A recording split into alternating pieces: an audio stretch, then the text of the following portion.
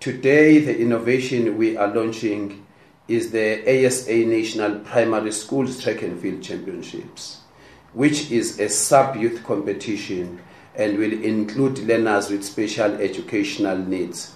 In simple terms, learners with disabilities.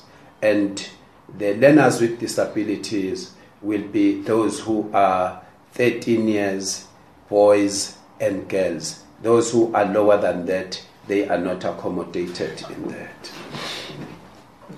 This competition will be held at the world-class Umsunduzi, if you like, Pietermaritzburg, and if you like, the capital city of the government of KwaZulu-Natal. And this track is a Class 1 IDA.